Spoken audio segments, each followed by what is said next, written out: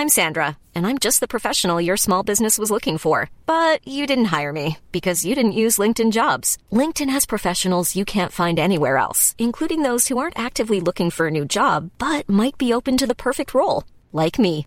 In a given month, over 70% of LinkedIn users don't visit other leading job sites. So if you're not looking on LinkedIn, you'll miss out on great candidates like Sandra. Start hiring professionals like a professional. Post your free job on linkedin.com/people today. The FT.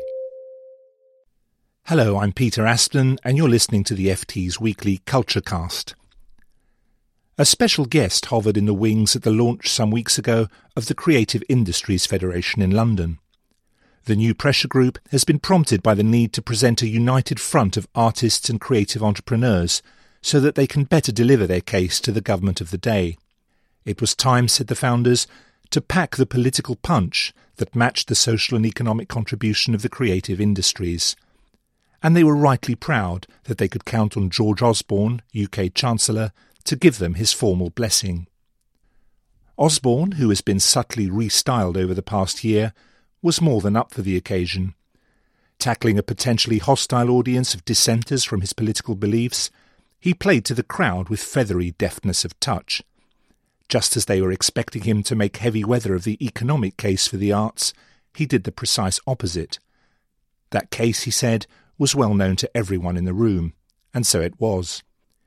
Instead, he wanted to emphasise something altogether more abstract.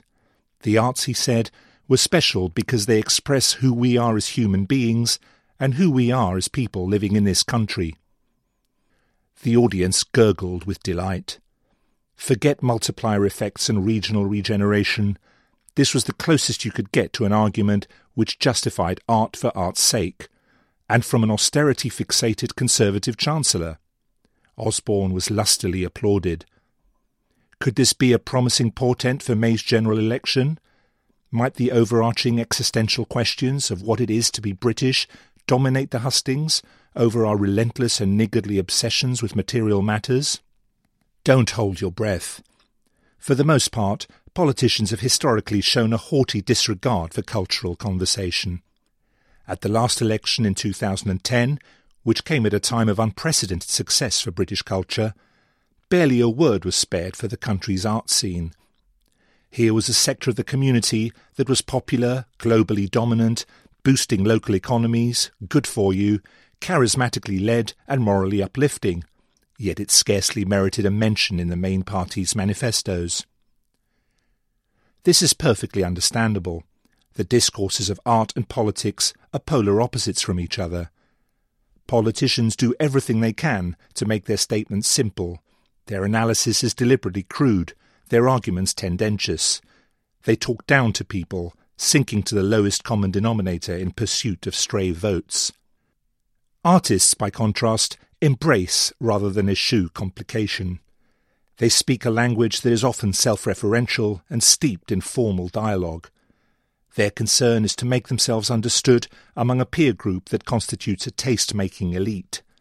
They make their points allusively, and they don't care terribly much if anyone gets them. They live a life of introspection and tend to be original thinkers. Excessive popularity may make them rich, but they worry about it. Let's dream a little, though. Wouldn't it be refreshing if artists were to be let loose on Osborne's theme of how we define ourselves during the course of this year's election campaign? Of all issues, it is identity, personal, social, national, religious, which requires the most nuanced thinking in today's world. The meaning of who we are has become increasingly slippery in the 21st century.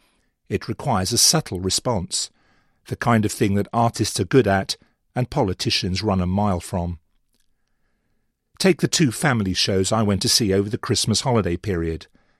The first was the Mad Hatter's Tea Party, Zoo Nation's spirited reworking of Alice's Adventures in Wonderland as a hip-hop dance piece at the Royal Opera House. Here was Middle England dressed in the most vibrant art form of our time, peppered with globally diverse inflections and attracting a palpably enthusiastic and curious audience. In The Christmas Truce at the Royal Shakespeare Theatre, another renowned piece of British history, the 1914 football match among the trenches of the First World War, was reinterpreted for the over-9s. How to convey the black humour among young men watching their hopes drown in mud, the pathetic evanescence of a moment of solidarity between sworn enemies, without dragging the audience into abject despair. Phil Porter's light-touch play managed it, setting a tone which asked us what it was that we were commemorating. This is what the arts are for, to find questions where there appears to be certainty, to force open avenues of inquiry amid the cul-de-sac of calcified thinking and prejudice.